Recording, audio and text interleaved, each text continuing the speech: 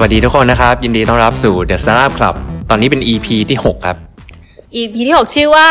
แชร์ culture ของยักษ์ใหญ่ในซิลิคอนวัลเลย์ค่ะ featuring พี่โบ Uber จากซานฟรานซิสโกมีแขกจากซานฟรานซ์มาเยี่ยมแฮงก้าของเราใช่แล้วเราวันนี้เป็น EP ที่ยิ่งใหญ่ EP ที่ยิ่งใหญ่มากชื่อก็ยิ่งใหญ่มากก็จะมาพูดเรื่องเกี่ยวกับ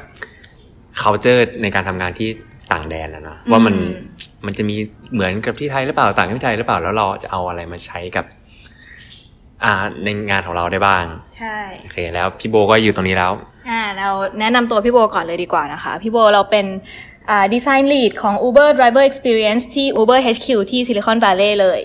พี่โบเนี่ยเราไปเจอเขามาตอนที่ปีที่แล้วเราพาอูก้าไป Tech Crunch Disrupt ที่ซานฟรานซิสโกแล้วก็เราไป visit company ต่างๆไป Google ไป Facebook แล้วก็ Uber ก็เป็นหนึ่งในนั้นด้วยแล้วก็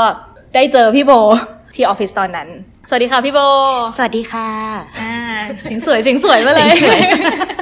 พี่โบแนะนำตัวเองสั้นๆให้หน่อยนะค่ะแนะนำตัวเองสั้นๆนะคะชื่อโบนะคะชื่อจริงปวีณาก็อยู่ใน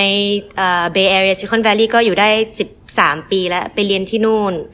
แล้วก็จบมาตอนแรกก็ทำ advertising agency แล้วก็เข้า tech จริงๆเนี่ยก็8ปีที่แล้วก่อนหน้า Uber พี่ก็ทำที่Nuance เป็นบริษัทที่ทำ voice recognition อย่าง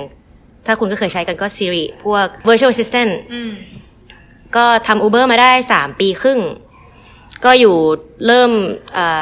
ทำ product ของ driver ก็คือแอปที่คนขับใช้เวลาจะรับงานก็ทำตรงนั้นมาเข้าไปทำที่ Uber ได้ยังไงคะเข้าไปทำที่ Uber ได้ยังไงก็มันก็คือ refer มาจากboss ของเพื่อนเขาต้องการหาคนที่จะมาทำnavigation ให้กับ driver แอปเขาก็เลยถามไทยๆแล้วก็หาคนมองแล้วก็กำลังหางานพอดีเขาก็เลยเข้าไปสัมภาษณ์แล้วก็ได้งานวันนั้นตอนนั้นเป็นยุคบุกเบิกในการพัฒนาแอปของ Uber เลยหรือเปล่าใช่ก็คือตอนนั้น driver ฝั่งคนขับมันก็คือแบบเบสิกสุดๆไม่มีแมปเป็นของตัวเองไม่มี navigation ก็คือโยงเข้าไปคนขับนี่ไม่มี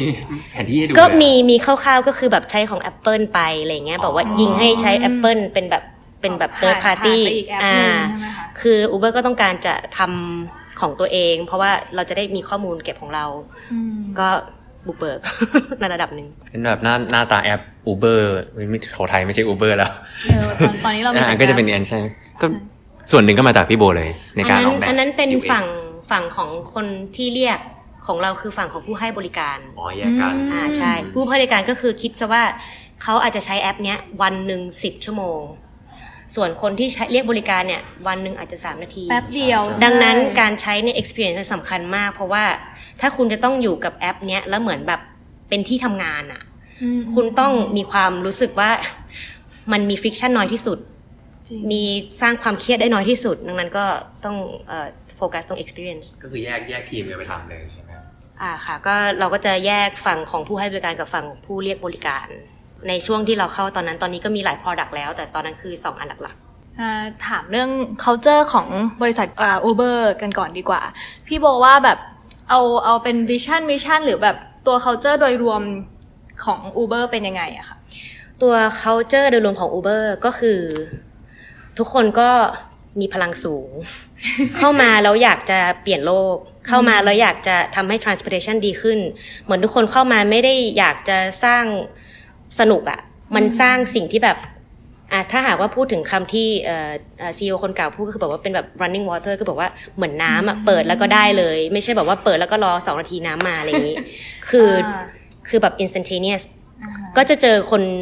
เป็น culture ที่คนพลังสูงคนอยากจะพัฒนาสังคมระดับหนึ่งผ่านเครื่องมือเหล่านี้ให้คนเรียกได้สะดวกให้คนที่ต้องการหา opportunity ในการเพิ่มเงินหรือคนที่ตกงานด้วยซ้ำมีโอกาสได้มีเงินประมาณนี้ส่วนโซนที่เราทำก็คือเป็น supply ใช่ไหมเราก็ช่วยให้เขามีโอกาสสร้างงานใช่สร้างอาชีพเป็นสร้างอาชีพทุกคนนี้มี passion กันหมดเลยครับหรือว่ามันก็มีบางคนที่มันก็ต้องทำงานเพื่อเงินอะไรบ้างอะไรเนี่ยเอาง่ายๆคือถ้าหากว่าพูดถึงเทคใช่ไหมที่นู่นก็จะคนคิดถึงเทค Google Apple Amazon ตัวใหญ่ๆยักษ์4ตัวหลักๆใช่ไหมUber มันก็จะเหมือนแบบมันก็จะวิ่งเร็วตอนนั้นก็จะเป็นสตาร์ทอัพตอนนี้ก็ IPO ก็เป็น Public แล้วแต่ก่อนนั้นก็คือแบบ วิ่งเร็วเงินก็ไม่ได้ใหญ่เท่ายักษ์ใหญ่ดังนั้นคนที่เข้ามาเนี่ยเหมือนแบบถูกฟิลเตอร์แล้วว่ามึงต้องอยากทำอะไรที่แบบต้องอยากทำอะไรที่แบบ compensation ไม่เท่าตัวใหญ่แล้วก็จะหนักกว่าด้วยคือต้องมีคาแรคเตอร์ที่แบบอยากจะมี ownership สูงพอเราอยู่ไทยแล้วก็มองเห็นว่า Uber มันใหญ่นะมันเราเห็นตอนมันเล็กเข้าไปแล้วเรารู้สึกตอนแรกจริงๆเราคิดว่ามันเล็กเข้าไปเสร็จเฮ้ยใหญ่ว่ะเขาแบบทำไมคนเยอะเรานึกว่าแอปแบบแค่นี้มันไม่มีมันมีแอปคนขับเนาะมันไม่ใช่แค่แบบโฟลว์มัน1 นาทีเฮ้ยเขาเว้นกันเป็นวันอะไรอย่างนี้แล้วเข้าไปถึงจะรู้ว่ามันใหญ่มากใช่แล้ววิธีการทำงานของคนที่ Uber นี่เป็นยังไงอะคะวิธีการทำงานเหรอคะก็อย่างเมื่อกี้ที่พูดก็คือจะวิ่งเร็วแต่วิ่งเร็วก็แปลว่าไม่ได้แปลว่าจะเสถียรใช่ไหมในช่วงแรกๆมันอยู่ที่ช่วงอายุชีวิตของ Uber ตอนแรกก็คือวิ่งบางประเทศก็ไม่ให้เข้าบ้างผิดกฎหมายบ้างดังนั้นก็จะมีความแบบดื้อ ดันทุลังสูงเป็น culture ที่แบบตอนแรกๆเขาแบบvalue การ toe stepping กันคือแบบอย่าคิดว่าคุณเป็นเจ้าของอันนี้แล้วคุณจะถูกถ้าหากว่าคุณคิดว่าอันเนี้ยต้องเปลี่ยนคุณก็ต้อง voice เข้าไปแล้วคือต้องฟังกันมีความ open กับ opinion ใหม่ๆตลอดเวลาอย่าคิดว่าตัวเองถูกtoe stepping ก็คือเหยียบเท้าเหยียบเท้าก็คือแบบฉันดูแลอันนี้เธอดูแลอันนี้แต่ว่าถ้าหากว่าเธอดูแบบทำไม่ดีฉันมีโอกาสพูดมีสิทธิ์พูดแล้วคุณก็ฟังมี transparent ในการสื่อสารใช่แล้วทำงาน in the open ก็คือแบบไม่มีการทำงานในกล่องดำแล้วเรื่องของความเป็น ownership ในงานของตัวเองครับที่ Uber เป็นไงบ้างเวลาคนหนึ่งได้รับ job description มาแล้วคือทุกคนก็ควรจะรู้ด้วยกันว่าใครทำอะไรกันบ้างคือเราไปในรุ่นที่แบบยังเป็นกล่องดำไกลๆเหมือนแบบแอปของคนเรียกรถกับแอปของคนทำคือคนละทีมเราไม่เคยคุยกันแล้วใครชื่ออะไรก็ไม่รู้เสร็จแล้วพอหลังๆมันเหมือนกับว่าการที่จะทำงานเป็นไซโลก็คือบอกว่าฉันโฟกัสแค่นี้เธอโฟกัสแค่นี้ไม่มีการเรียนรู้จากกันแล้วพอช่วงหลังๆพอมันเริ่มแบบเหมือนงานมันทำซ้ำเราก็ค่อยแบบเมิร์จแล้วก็เรียนรู้จากกันมันก็เป็นตามสเต็ปตอนนี้ก็ทำหลักๆก็คือเหมือนแบบคุยมากขึ้นคุยข้ามออกมากขึ้น cross function overlap กันตลอดเวลา toe stepping ไม่อันนั้นมันสมัยก่อนแล้ว ตอนนี้นี่แบบชินแล้วแบบเอาเหยียบไปเลยเหยียบไปเลยพร้อม invite มาให้เหยียบเป็นการ invite ด้วยว่าถ้าคุณคิดว่าคุณถูกคุณมีเคสมาเราก็จะฟังอะไรอย่างเงี้ยอย่างแต่ว่าพี่โบก็ต้องรู้ว่าสมมติว่าฝ่ายข้างๆเนี่ยเขาทำอะไรบ้างแบบเราก็จะรู้ว่าอย่างที่ทำงานเงี้ยเราก็ได้ตัวเองเป็นแกรนมานะอันนี้ขำๆแกรนมามีหน้าที่อะไรแกรนมาก็มีหน้าที่แชร์วิสดอมและเป็น encyclopedia ให้กับว่าเราทำอะไรมาบ้างแล้ว3 ปีอะไรอย่างนี้ใช่ไหมเสร็จแล้วก็มีหน้าที่เป็นน้ำแซะตามช่องแคร็กที่แบบว่ามันดินมันไม่ถึงกันก็แบบแซะให้มันแบบถึงกันได้สร้างสะพานทำเป็นกาวอะไรอย่างนี้หน้าที่ของเราหลักๆก็ไม่ใช่แค่สร้างแอปแต่คือแบบคุยให้บอกว่าเฮ้ยทีม A ทีม B ทำเหมือนที่เธอทำช่วยร่วมมือกันได้ไหมอย่าทำ2 คนเป็น2ฟีเจอร์ประมาณอย่างนี้จะเยอะเพราะว่าแบบบริษัทมันก็ใหญ่ทีมมันก็เยอะมันก็ไม่คุยกันใช่เราก็ไปช่วยเป็นคุยให้เขาบอกว่าช่วยคุยกันหน่อยยิงคิวปิดอันนี้ดีมากเลยนะพี่นนท์ก็คือทุกคนควรจะรู้ว่าใครทำอะไรบ้างใช่แล้วพอเวลาโฟกัสกับตัวเองจะไม่รู้ไงเพราะว่าเราก็แบบฉันทำได้ดีแต่เดี๋ยวนะมันทำมาแล้ว2 ปีที่แล้วถ้าทางที่เราก็สามารถเรียนรู้จากไอ้ตรงนั้นได้เราคิดว่าไอเดียเราเจ๋งมากไม่มันเคยคิดมาแล้วเราจะได้รู้ว่าเราควรไปขอความช่วยเหลือจากใครสามารถทำงานร่วมกับฝ่ายไหนได้บ้างไงเพราะเรารู้ว่าเขาทำอะไรกันอยู่แล้วคือการแบบ toe steppingอีกคำหนึ่งที่เราชอบใช้คือว่าownership เป็นสิ่งที่เราชอบพูดแล้วมันเหมือนแบบการตีกรอบว่าอันนี้คือของเราภาษาอันนี้ที่เราชอบพูดก็คือ co-owner ก็คือแบบไม่ใช่แค่ own แค่กล่องของเราแต่ว่าเราคิดด้วยว่ากล่องเรามันฟิตกับภาพใหญ่ยังไงแล้วทุกคนก็ต้องแบบห่วงกันอะดูแลกันเองด้วยไม่ใช่แบบฟีเจอร์ฉันดีฟีเจอร์ฉันได้ดาวแล้วก็ทำแต่ตัวเองเนาะเพราะสุดท้ายแล้วมันก็คือภาพใหญ่ภาพเดียวที่ลูกค้าเห็นเพราะถ้าภาพเล็กทำดีไปอีกแป๊บนึงถ้าไม่เข้าฟิตกับมันเหมือนเป็นจิ๊กซอว์ที่ไม่อยู่ในกล่องเดียวกันมันก็ต้องเอาออกก็เสียเวลานี่แบบงานของพี่โบนี้แบบพี่โบก็ต้องมีหัวหน้าอีกทีนึงใช่ไหมครับแล้วเขาวัดผลในการทำงานของฝ่ายที่มันลดหลั่นกันมายังไงวิธีถ้าทางทีมของดีไซน์มันไม่มีแบบควอนติตี้ที่แบบว่าทำ3 โปรเจกต์ได้โปรโมชั่นก็ไม่ใช่ก็คือมันก็ culture ของเราก็จะเป็นแบบให้ฟีดแบ็กโดยการเขียนตรงๆเลยว่าอันนี้ strength เขาว่าอะไร weakness คืออะไรทุกๆครึ่งปีก็จะมีการแบบถามให้เพื่อน3คนให้คะแนนคุณเป็นแบบคำเป็น essay อ่ะคนนี้คือ strength อันนี้ weakness อันนี้แล้ว manager ก็จะเห็นแล้ว manager ก็จะคุยกับเราแล้วคือเหมือนแบบเป็น culture ที่ช่วยดูแลกันเองโดยไม่ต้องรอให้หัวหน้ามาบอกว่าคุณผิดตรงไหนให้เพื่อนร่วมงานเป็นคนช่วยบอกแล้วตอนที่เพื่อนร่วมงานช่วยบอกนี่คือมัน anonymous ป่ะพี่หรือว่ารู้เลยเห็นรู้ไปเลยว่าใครคอมเมนต์อะไรยังไงมันอย่างที่ว่า work in the open คือแบบถ้าหากว่าต้อง confront แล้วก็ต้องหน้าแข็งพอที่จะแบบเฮ้ยทำไมว่าฉันไม่ได้คือแบบว่ามาสิฉันจะได้โตอันนี้ต่างกับที่ไทยว่ามาสิถ้าหากว่าแล้วมีแบบแต่อันนี้ดีมากเลยถ้า constructive แปลว่าคุณคิดมาแล้วที่จะมาบอกฉันไม่ใช่แบบว่าจะว่าจะด่าใช่เป็นคอมเมนต์ที่ constructive ด้วยต้องการจะให้โตด้วยกันเพราะว่าอย่าง co-ownership คำเมื่อกี้ที่คือพอเราช่วยบอกคุณถ้าคุณดีเราก็ดีด้วยมันเป็นความคิดแบบนั้นไม่ใช่บอกว่า personal มันเป็นแบบส่วนรวมอ่ะดีอ่ะดีใช่พอ culture มันเข้าขั้นชัดแล้วมันก็แข็งแรงในทีมอยู่แล้วสมมติว่าถ้าเรามีพนักงานใหม่เข้ามาเป็น new employee อย่างเงี้ยเรามีวิธีการ orientation เขายังไงในที่ Uber แล้วแต่ทีมนะคะแต่ว่าก็อย่างดีไซน์เงี้ยอย่างที่เราว่าเพราะเราก็อยู่ในออร์กเดิมนานระดับหนึ่งดังนั้นคนที่เข้ามาใหม่เนี่ยก็จะมีแบบเป็น POC แต่ละโดเมนอย่างเราก็โดเมนไดรเวอร์ใช่ไหมคนที่เข้ามาใหม่ก็จะมาคุยกับเราสักครึ่งชั่วโมงเราก็จะแบบสาธยายไดอะแกรมว่ามันเชื่อมต่อกันยังไงบ้างอะไรเงี้ยก็อาจจะมีออนบอร์ดแบบว่าให้คุยกับคนนั้นคนนี้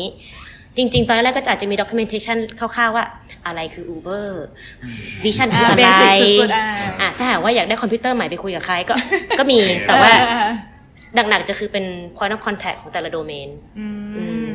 จริงๆตอนที่ Uber มาเปิดที่ไทยอะค่ะในทีมแรกๆที่เขาเปิดรับสมัครคนในทีมที่ไทยอะเขาก็ฟลายทีมไปที่ซานฟรานเลยนะไปที่ HQ เพื่อที่จะแบบไปเทรนตรงนี้เจ๋งออฟฟิศของ Uber ค่ะเราไปกันมาปีที่แล้วเนาะแบบเท่มากมีความแบบว่าสีดำแบบเหมือนมีความยานอวกาศมากคืออารมณ์แบบ Uber เลยอะ Uber มันเป็นแบรนด์ที่ค่อนข้างแบบดูเท่พี่พนักงานเรามีแบบ benefits มี perks อะไรบ้างคะที่ Uber ให้ก็เราก็อันที่เราว่าซื้อใจได้สุดๆคือ unlimited vacation นะคะคือไม่ได้มีวัน fix วันลาไม่หยุดเท่าไหร่ก็ได้อันนี้เป็นแบบซื้อใจเลยแล้วก็ซื้อใจในลักษณะว่าคุณต้องโอนชีวิตคุณเองด้วยว่าถ้าคุณหยุดเยอะเพื่อนร่วมงานคุณจะมองยังไงถ้าคุณหยุดเยอะแล้วคุณจะทำงานเสร็จไหมถ้า performance คุณไม่ดีคุณก็ไม่ได้สิ่งตอบรับดังนั้นคุณสามารถเป็นแบบ self governing สามารถดูแลตัวเองแล้วว่าเป็น freedom ที่ทำให้เราแข็งแรงขึ้นในการดูแลตัวเองไม่รอให้แบบมีกรอบมาแต่ว่ามันอยู่ที่บริษัทด้วยว่ากลุ่มคนเนี่ยพร้อมที่จะมีอำนาจอะไรหรืออย่างถ้ามีอำนาจแล้ว abuse ก็ไม่มีงานเสร็จนะคะใช่อันนั้นคืออันเพิร์กที่ว่าหลายๆ tech company ใน Silicon Valley ก็เริ่มใช้กันอย่างถ้าเราจะไม่ผิด LinkedIn ก็ทำอย่างที่ Uber ก็คือ unlimited vacation มาตั้งแต่เริ่มเลยหรือว่ามันก็มีจุดเปลี่ยนมันเริ่มถ้าเท่าที่เรารู้เราไม่รู้ว่าช่วงแรกๆเราตั้งแต่3ปีเข้าไปก็คือเริ่มเลยคนที่อยู่4ปี6ปีเขาก็อันลิมิเต็ดตั้งแต่เริ่มเหมือนกันแต่ก่อนอันนี้ก็คงจะแบบถ้ามันเล็กอ่ะมันก็ยังทำไม่ได้ถ้าใหญ่ระดับหนึ่งก็เหมือนแบบคนที่ทำหน้าที่คล้ายเราสามารถมาอุดรูตอนที่เราไปได้อะไรอย่างนี้ก็ยังเวิร์กอยู่สำหรับนโยบายนี้ใช่อย่างเราเงี้ยเราก็อย่างตอนนี้อยู่ไทยใช่ไหมคะแล้วก็หยุดมา2 อาทิตย์แต่ก็คือไม่ใช่ว่าจะแบบว่าไม่ตอบอีเมลเลยแล้วก็เช็คอยู่แต่ว่าถ้าไม่จำเป็นจริงๆเราจะไม่ตอบเพราะว่ามันเป็นการเคารพซึ่งกันและกันด้วยว่าการทำงานอย่างซิลิคอนแวลลีย์หรือว่าเทคทั้งหลายจริงๆงานทุกอย่างแหละมันมีความเบิร์นเอาท์สูงถ้าว่าคุณทำแล้วมันไม่บรรยาบรรยังอ่ะเพราะคนมันแรงเยอะและใช้เยอะมันก็ฟิวขาดดังนั้นการเบรกอย่างเงี้ยถ้าหากว่าเบรกแล้วคุณยังเอาเรื่องงานมาคุยแปลว่าเป็นมันรูทอ่ะก็ถือเป็นเขาจะว่าเราจะไม่คุยกันในช่วงเบรกเขาก็เคารพซึ่งกันและกันค่ะพี่เคยแบบว่าไปนั่ง Uber แบบไปเป็นลูกค้าแบบพอนั่ง Uber ในซานฟรานแล้วแบบแอบถามคนขับป่ะโอ้เรานั่งกลับบ้านทุกวันเลย แล้วแบบว่าได้อินไซต์ได้อะไรอย่างงี้บ้างไหมคะตลอดเยอะแยะตลอดเวลาก็จะแบบอารมณ์แบบอ๋อทำไมเวลาทิปแล้วมันไม่ขึ้นแล้วก็ทำไมเวลาไปโซนนี้แล้วงานไม่เข้ามาสักทีเราก็จะมีโน้ตของเราจดเอาไว้เวลาเอาไปรีพอร์ตกับเฮดควอเตอร์ว่าเฮ้ยวันนี้ได้ยินมา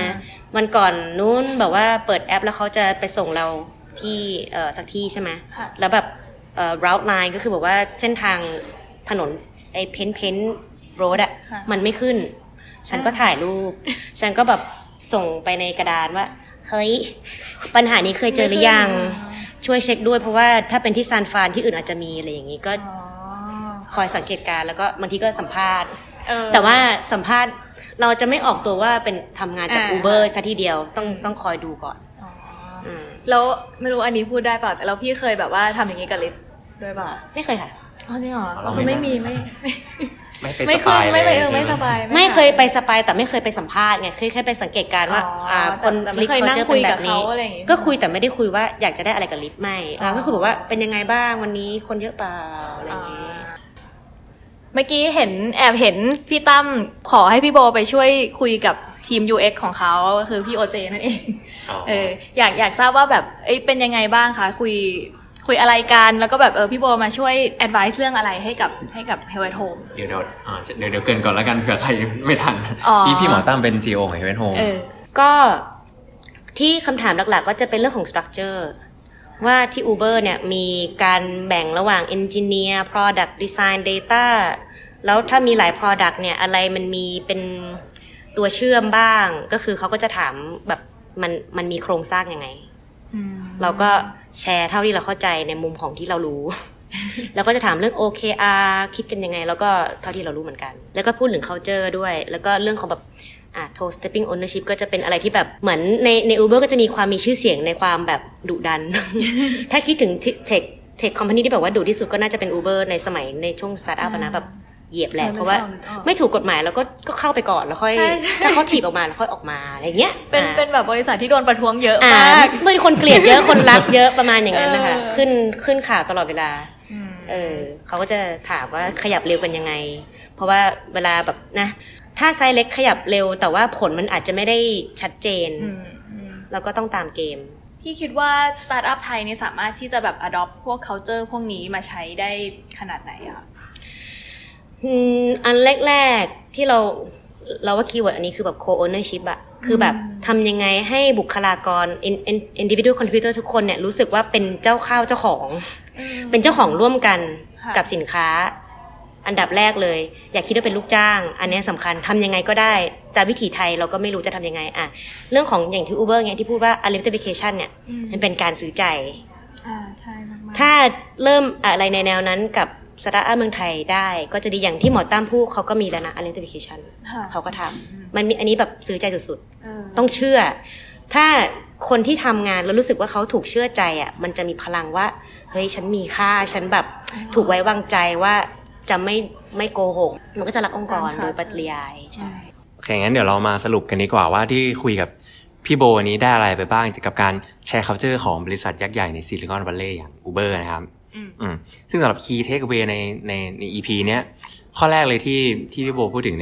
ใน culture ของ Uber ก็คือทุกคนใน Uber เนี่ยเขามี passion ในการทำงานตั้งแต่แรกเข้ามาอยู่ละก็เพราะว่า Uber มันเป็นบริษัทเล็กเมื่อเทียบกับพวก Google พวก Facebook อะไรที่ฝั่งอเมริกาใช่เพราะฉะนั้นคนที่เข้ามามันก็จะมีแรงไฟในการแบบ passion ในการอยากให้คนได้รับบริการจาก Uber ดีๆอยู่แล้วก็เราก็ควรจะมีคนที่มี passion ในการทำงานตรงกันอยู่ในบริษัทเยอะๆข้อ2ก็คือปกติเราจะใช้คำว่า ownership แต่ที่ Uber เนี่ยเขาจะใช้คำว่า co-ownership แทนก็คือความเป็นเจ้าของร่วมทุกๆคนในบริษัทต้องมีความรู้สึกว่าเขาเป็นเจ้าของบริษัทนี้เป็นส่วนหนึ่งของบริษัทนี้เหมือนกันซึ่งการที่ทุกคนรู้สึกว่าเราดูแลสิ่งนี้ร่วมกันน่ะมันก็อาจจะเกิดการ toe stepping กันได้บ้างหรือแบบการเหยียบเท้าการแบบไปยุ่งกับอีกฝ่ายนึงหน่อยนะถ้าเกิดเขาทำงานไม่ดีเรากล้าที่จะฟีดแบ็กกันไปตรงๆเพราะเราก็เป็นเจ้าของเราเห็นภาพใหญ่รวมกันเนาะอยากให้แบบ product เราแบบดีขึ้นไปด้วยกันก็คือเปลี่ยนคำว่า ownership เป็น co-ownership แทนข้อ3ก็คือทุกคนใน Uber เนี่ยทุกฝ่ายแต่ละมันจะมีฝ่ายยิบย่อยๆเยอะมากทุกฝ่ายเนี่ยต้องรู้ว่าแต่ละฝ่ายเนี่ยมีหน้าที่อะไรเขากำลังทำอะไรกันอยู่ก็คือมี transparency ในการสื่อสารกันในบริษัทว่าแต่ละฝ่ายกำลังทำอะไรซึ่งประโยชน์ของสิ่งนี้ก็จะทำให้การทำงานของแต่ละฝ่ายมันซิงก์กันมากขึ้นแล้วเวลาเรามีปัญหาหรือต้องการข้อเสนอแนะอะไรที่ อาจจะมีบางฝ่ายเคยทำสิ่งนี้ไปแล้วเราก็สามารถไปขอรู้ว่าต้องไปขอความช่วยเหลือจากใครรู้ว่าต้องคอนแทคกับใครได้เนี่ยใช่หรือสมมุติว่าแบบคือตอนนี้มันมีหลายแผนกมากถ้าเกิดแผนกเรากับแผนกอีกอันนึงทำเหมือนกันอยู่แทนที่จะแบบทำแข่งกันทำพาราเรลกันไปก็มาทำด้วยกันเลยจะได้ไม่ต้องทำซ้ำเพราะเราก็รู้ว่าแต่ละคนทำอะไรอยู่บ้างจะได้ไม่ต้องทำซ้ำซ้อนเสียเวลาอย่างนี้สำหรับข้อ4ก็ต่อเนื่องมาจากข้อ3ว่าเราควรจะรู้ว่าแต่ละฝ่ายกำลังทำอะไรใช่ไหมครับข้อ4คือเวลา Uber Orientation พนักงานใหม่เขาจะแนะนำแต่ละฝ่ายว่า Uber เนี่ยมีฝ่ายอะไรบ้างทั้งบริษัทแล้วก็ให้ point of contact ของพนักงานใหม่ไปเลยว่าถ้าติดต่อฝ่ายนี้ต้องติดต่อใครเปรียบจิ้มเป็นคนนะจะได้รู้ว่าเหมือนช่วยชีวิตพนักงานใหม่แหละให้การทำงานเริ่มแรกเนี่ยมันง่ายขึ้นเพราะรู้ว่าต้องไปคุยกับใครบ้างข้อ5เป็นพูดถึงการวัดฟีดแบ็กของที่ Uber ซึ่งในแผนกของพี่โบซึ่งพี่โบอยู่ Uber Design ฝั่งดีไซน์เนาะฟีดแบ็กเขาก็จะไม่ได้เป็นซีเรียสขนาดนั้นแต่จะเป็นการให้ฟีดแบ็กจากคนในทีมด้วยกันแบบ3คนมานั่งคุยกันเลยแบบระบุชื่อไม่ใช่แบบ anonymous ด้วยเป็นการแบบคุยต่อหน้าเลยว่าแบบฉันดีตรงไหนฉันไม่ดีตรงไหนมีการฟีดแบ็กกันไปตรงๆก็จะเป็นการวัดผลแบบนี้มากกว่าสิ่งสำคัญของการฟีดแบ็กครั้งนี้ก็คือต้องเป็น constructive feedback คือไม่ใช่ว่าแบบเอามาถึงแล้วมานั่งด่ากันแต่ว่าเป็นการแบบฟีดแบ็กที่ทำให้เขาโตขึ้นทำให้เขาดีขึ้นเป็น constructive เรียกว่าเป็น constructive feedback ก็จะเน้นการดูแลกันเองมากกว่าที่จะรอเจ้านายมาฟีดแบ็กเราฟีดแบ็กกันเองก่อนเราเป็นทีมเดียวกันเรามี co-ownership แบบเดียวกันข้อสุดท้ายซึ่งอันนี้ไม่เคยเห็นเลย ก็คือที่ Uber เขาให้ unlimited vacation เป็นสวัสดิการกับพนักงานก็คือจะหยุดเมื่อไหร่ก็ได้จะหยุดเท่าไหร่ก็ได้เลยใน1ปีคือไม่ได้มีวันฟิกซ์ว่าแบบ12วันเท่านั้นอะไรอย่างนี้แล้วก็ลาไปใช่ซึ่งการทำแบบนี้มันก็เหมือนเป็นการสร้างความเชื่อใจให้กับพนักงานว่าเราวางใจเขาไว้จะทำงานแบบคุณจะหยุดเมื่อไหร่ก็ได้แต่คุณก็มีความรับผิดชอบอยู่ก็เหมือนบริษัทให้พนักงานก่อนที่จะรับจากพนักงานซึ่งหลายๆบริษัทในอเมริกาเนี่ยก็เริ่มแบบรับแบบนี้ไปแล้วว่าอย่างLinkedInก็ทำหรืออย่างที่ไทยก็มีเหมือนกันที่ไทยก็เริ่มทำแบบ adopt มาแล้วใช่ก็มีวันก่อนเนาะพี่โป้เห็นโพสต์บล็อกของเกี่ยวกับ culture ของ Storylog ก็เพิ่งเห็นเลยว่า Storylog เนี่ยก็มี unlimited vacation แล้วก็อย่างเมื่อกี้ที่พี่โบคุยกับพี่หมอตั้มของ Health at Home ก็เพิ่งรู้มาเหมือนกันว่า Health at Home ก็มี unlimited vacation แล้วเหมือนกันคืออันนี้มันโชว์ให้เห็นว่าบริษัทแบบไว้ใจพนักงานนะว่าเขาสามารถ manage ชีวิตตัวเองได้เขาสามารถ manage งานตรงนี้ได้พอพนักงานได้รับความไว้ใจตรงนี้จากบริษัทแล้วอ่ะมันก็จะมีความแบบเฮ้ยมันฮึกเหิมนะมันมีความ co-ownership ขึ้นมาว่าสิ่งที่เราทำเนี่ยมันใหญ่พอแล้วก็มัน effect มากพอที่บริษัทจะเห็นค่า